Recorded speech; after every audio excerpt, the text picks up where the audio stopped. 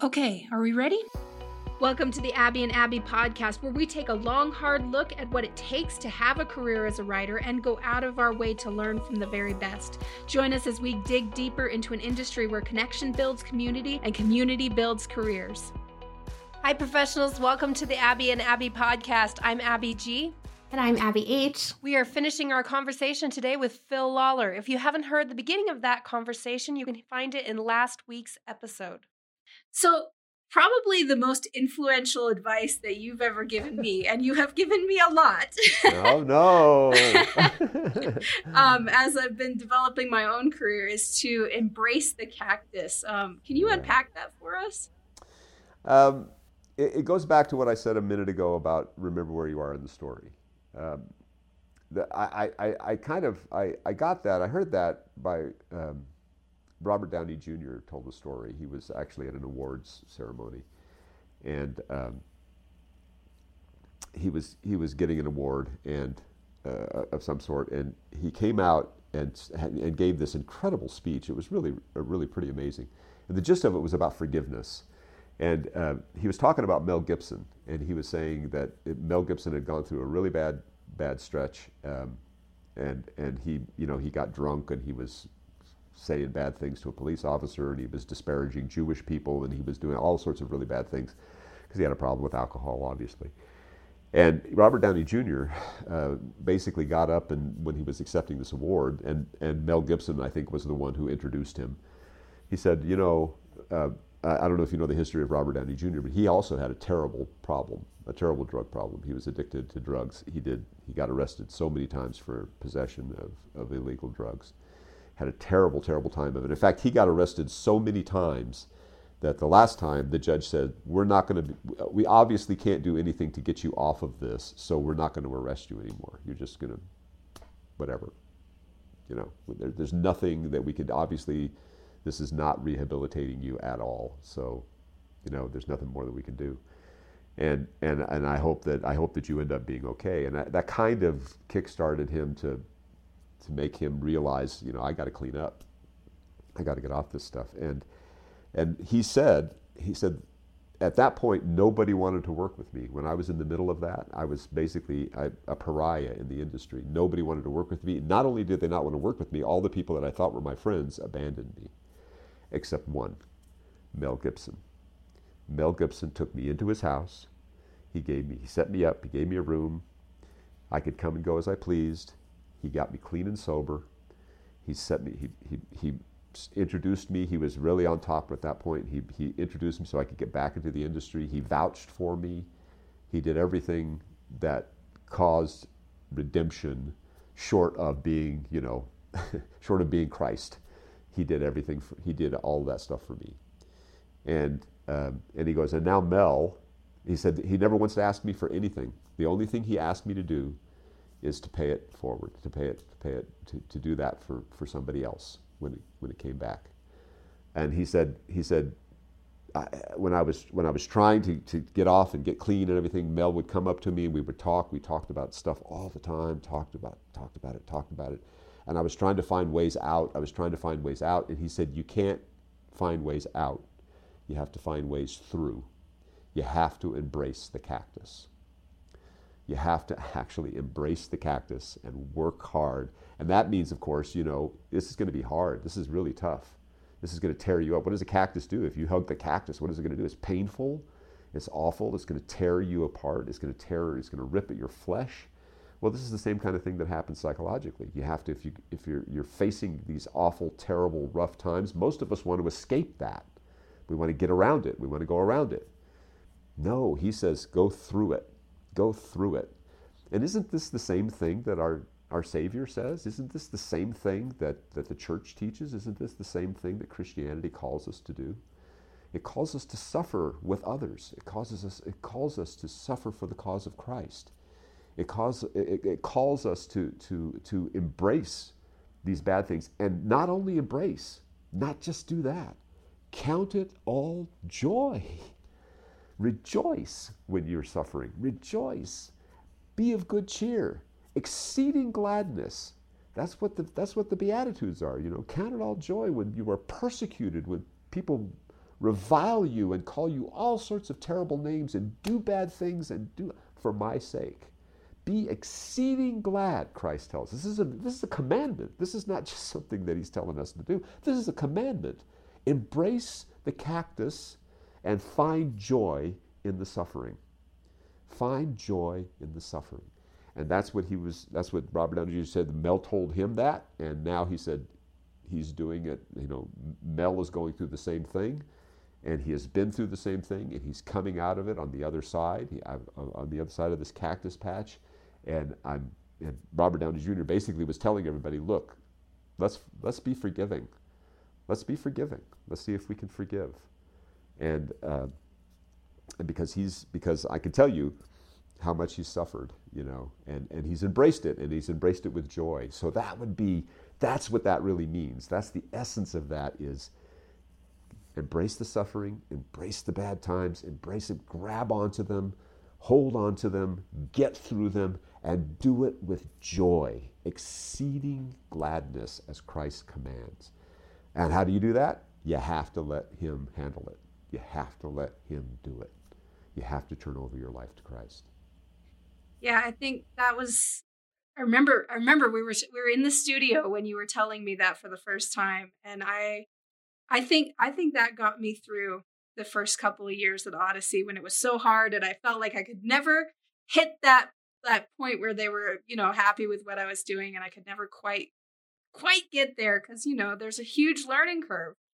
And I remember you telling me that, and that really got me through the first years, and it still gets me through a lot. Good. Pass that on to your children. Pass that on to everybody, everybody that you see. It's very important. It's very, very important. This does go back to remember where you are in the story. The nature and essence of stories is that we're going to go through really rotten, terrible, awful times. We're going to be in the bog. We're going to have to go through Mordor.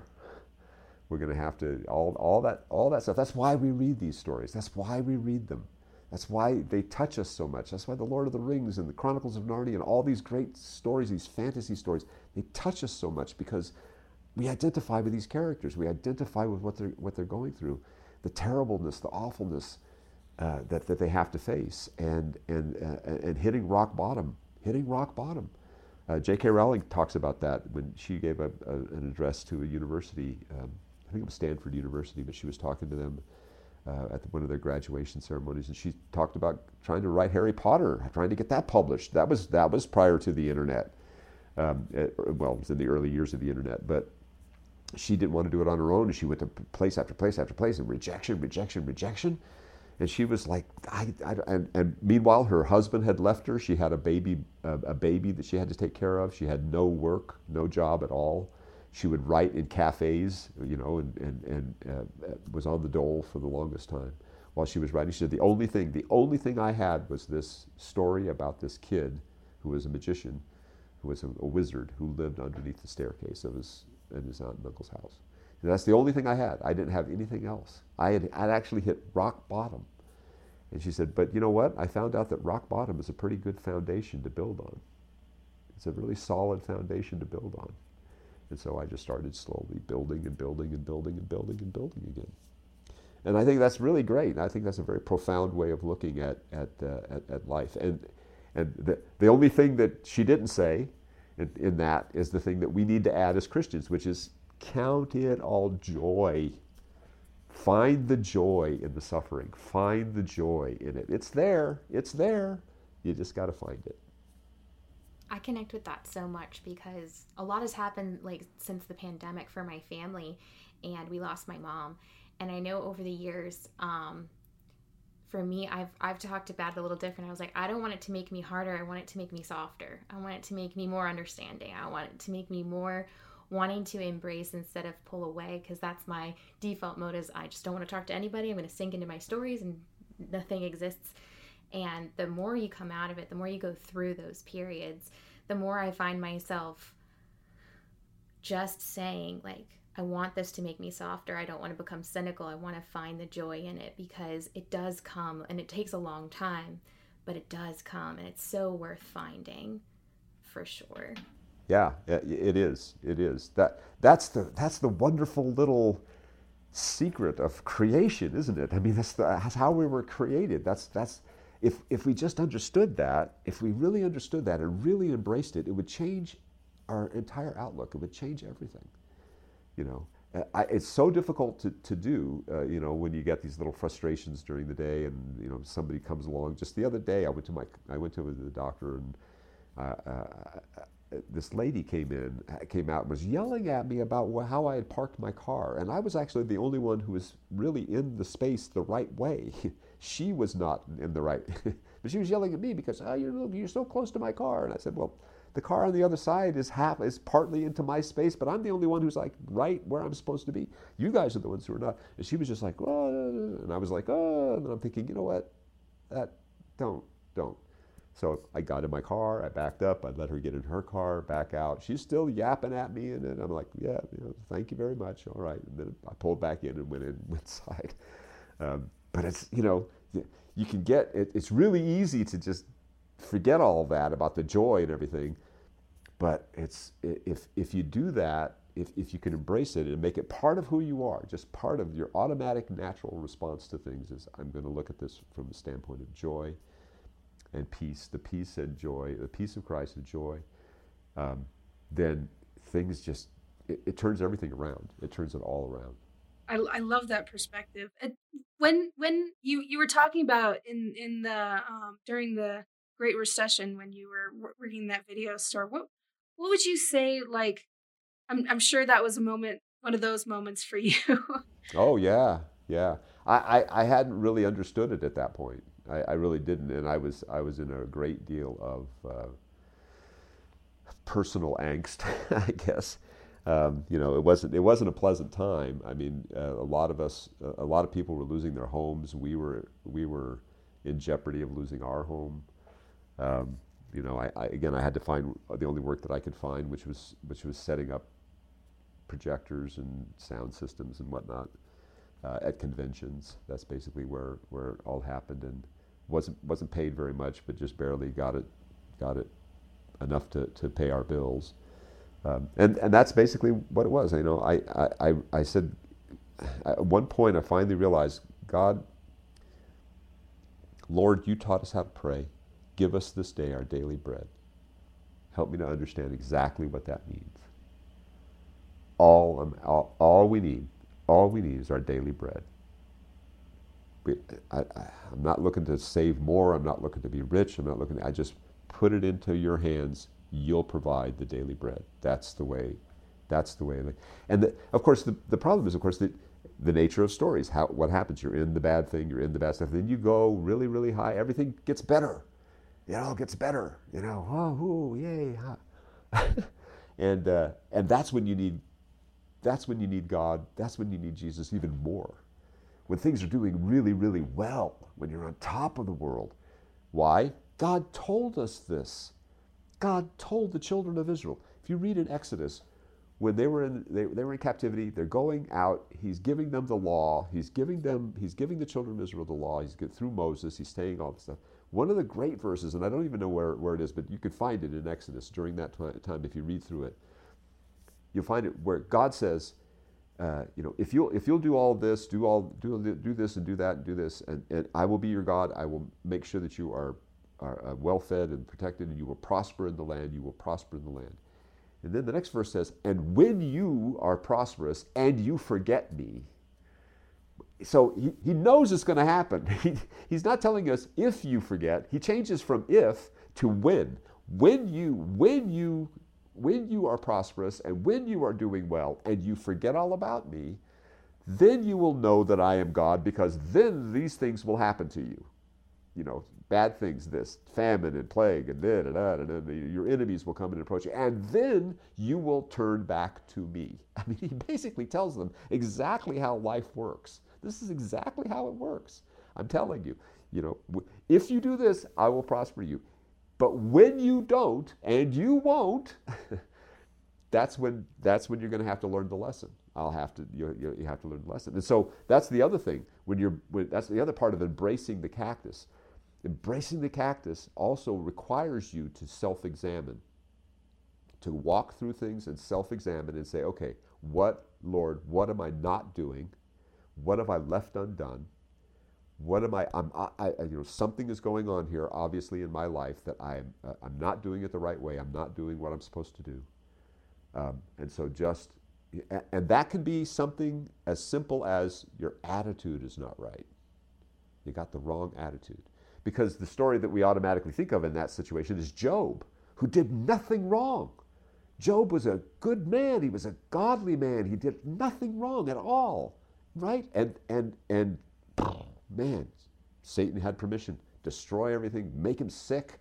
He loses everything. His friends come and nag him, curse God, and die. His wife even says that to him.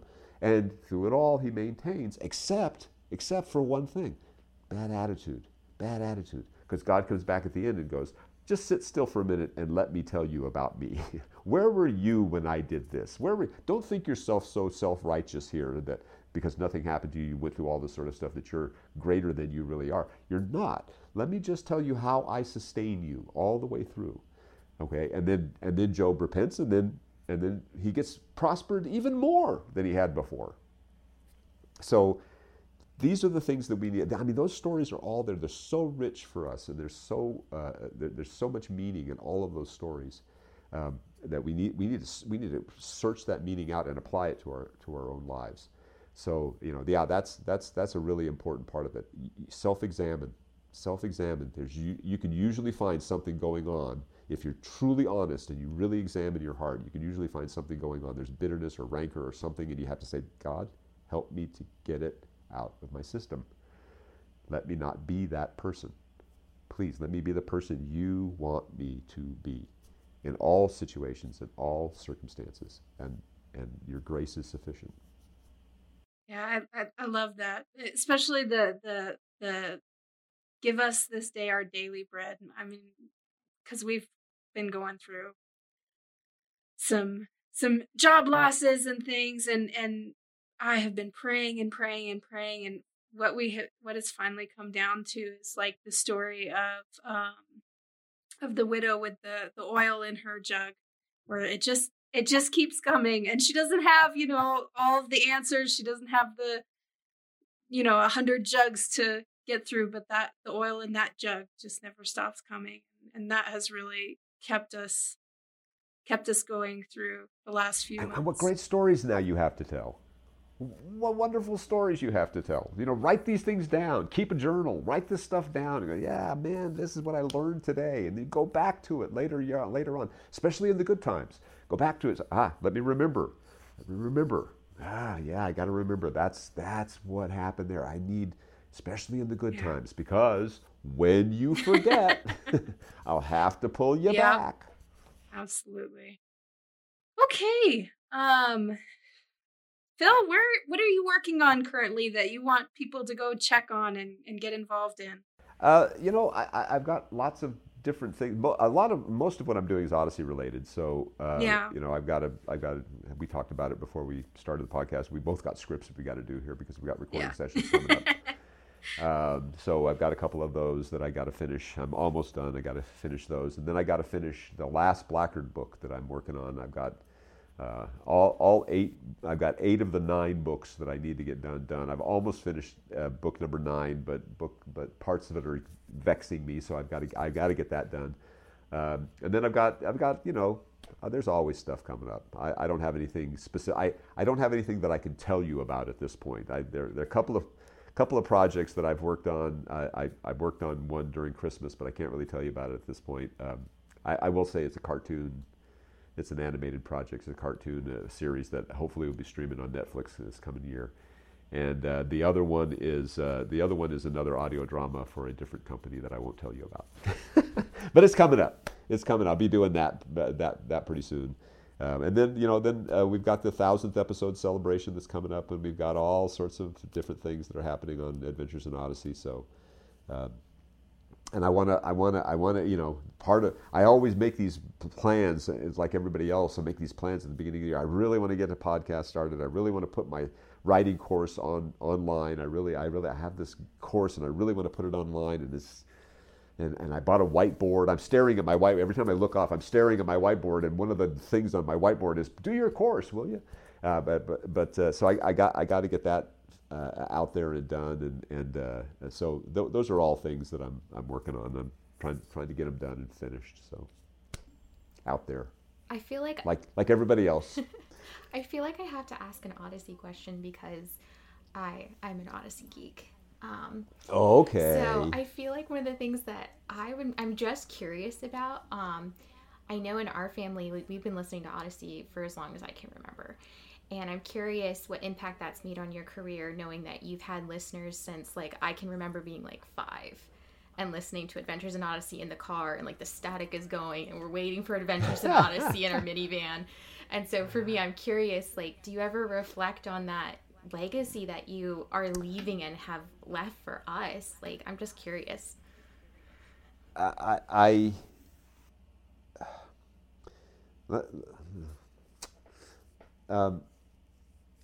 McCusker and I used to talk about Odyssey and relate it to the Beatles. This is going to sound strange, but one of the things that was a turning point for the Beatles, as far as going from this this band to people who were influencing the culture, that they didn't realize was,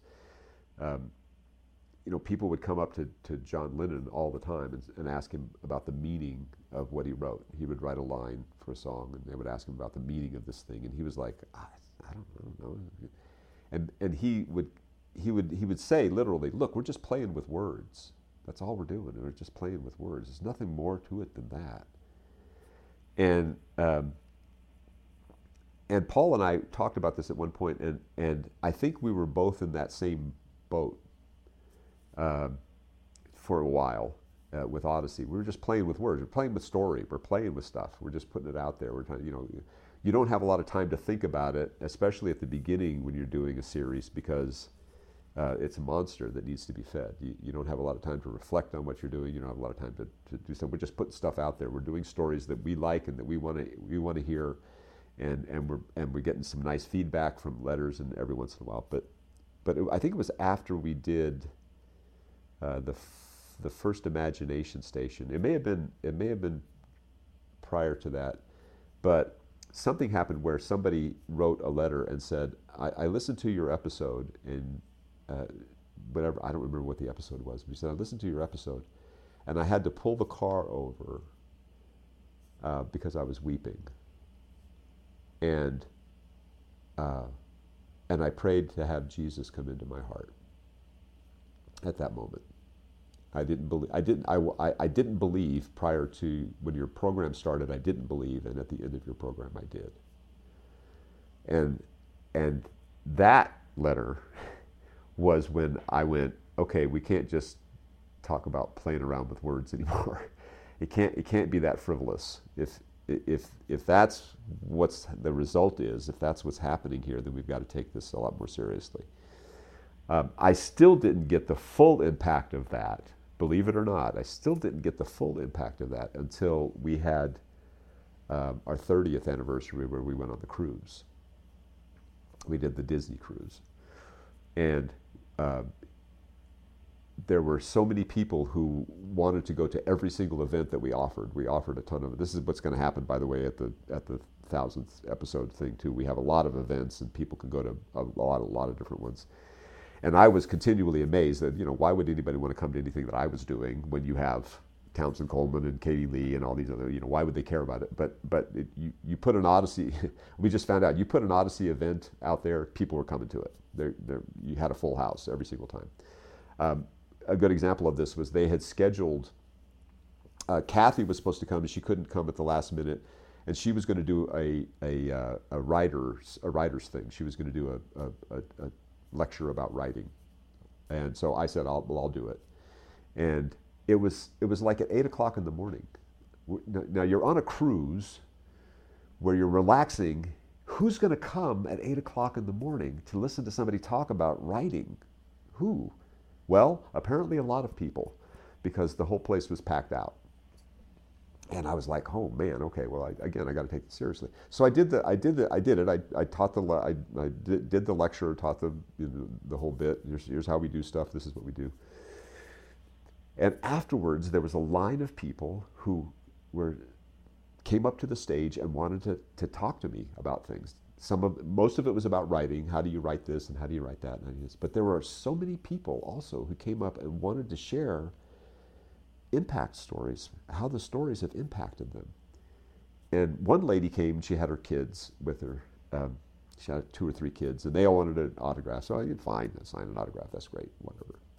And so she left. Thank you so much. The show has been meant so much to us. And I was, thank you very much. And then the next people would come up. And she came back without her kids and got back in line and came up to me. And it was right toward the end when they said, you got to get out of here. We got another thing that's happening in this venue. But she came up right at the end and she said, I just needed to tell you, I didn't want to say this in front of my kids, that growing up, I was abused in every way that you could possibly imagine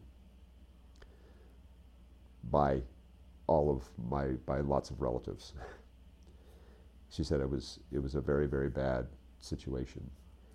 And she said, the only thing that got me through it was Adventures in Odyssey. The only thing that got me through it was wit, was listening to wit and thinking of wit as my father instead of the man who was my father.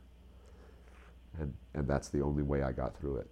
And I just want you to understand, when I say that this show means that much to me, that's what I'm talking about. And that's when it really hit me. So that's been 6 or 7 years now since then. And that's when it really, really hit home. That God has used this show in an incredibly powerful way. And I praise his name for it all the time. And if he still wants me to do it, then he'll figure out a way he'll give me, it's all him. It's all him. And I really want it to be that way. I want all of us who write on the show and write things like this to understand that there are people out there who are hurting, and you could be their only lifeline. And you could be the way that God has chosen to reach out to those people. And so you have to take it seriously. You have to take it to heart and realize, again, be joyful. Be joyful. I mean, do it with a sense of joy, with a sense of godly joy and peace. But understand the seriousness of it. This is their lifeline. This is the difference between them living and dying in some cases. And don't ever take that for granted. That's not something that we need to take for granted or treat lightly. So I don't know if that answers. I don't know if it'll survive us or not. But for the time that it's been here, for the 36 years now that it's been on the air, 36 plus years, then I hope that it's made a difference in people's lives. I know it's made a difference in people's lives, and that is all God. That is all the Lord. And I praise him for it all the time, continually. Thank you so much for sharing that. I am going to cry now, but